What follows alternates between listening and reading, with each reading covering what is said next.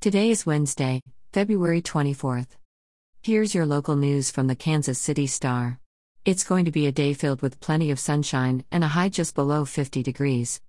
Here's today's top story. A federal judge in Washington, D.C. on Tuesday reversed a Kansas judge's decision to release an Olathe Proud Boy pending his trial in the Capitol riot case and ordered him to remain in custody. William Billy Cressman will be transported from Kansas to Washington, D.C. by the U.S. Marshals Service, where he will be held without bond until his trial in the case.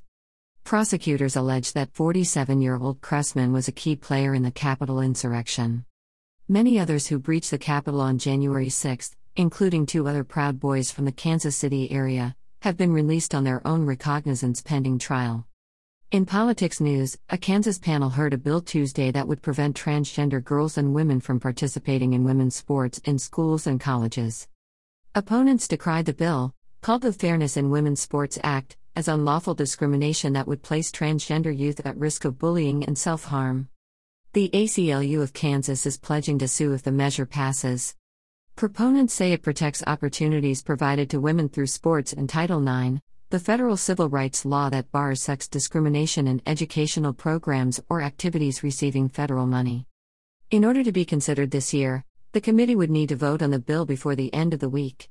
It is the latest in a series of anti-LGBTQ bills filed in the state since 2016.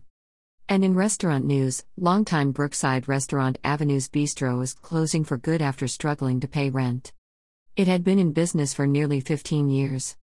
Avenue's Bistro opened at 63rd Street and Wormel Road in mid-2006 and quickly became a neighborhood favorite with a menu that ranged from its signature lobster ravioli to braised short ribs. It added a lounge and event space in late 2014. But GRI Brookside Shops LLC filed suit in September 2019 seeking back rent and possession of the space. By the end of the year, the owner said he had paid in full. GRI filed suit again in late 2020. It said the restaurant owed $85,167 as of November 8, plus interest and legal fees as a result of the breach of the lease. In other news, the Kansas City Star, in partnership with the Wall Street Journal and Yahoo Sports, has launched the Terez Paylor Scholarship at his alma mater, Howard University.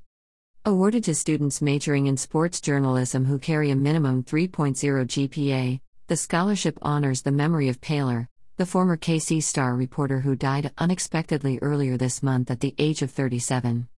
Contributions are now being accepted. Details on how to donate can be found at kansascity.com/sports. You're listening to stories from the Kansas City Star. Find us at kansascity.com to read more about these stories and others.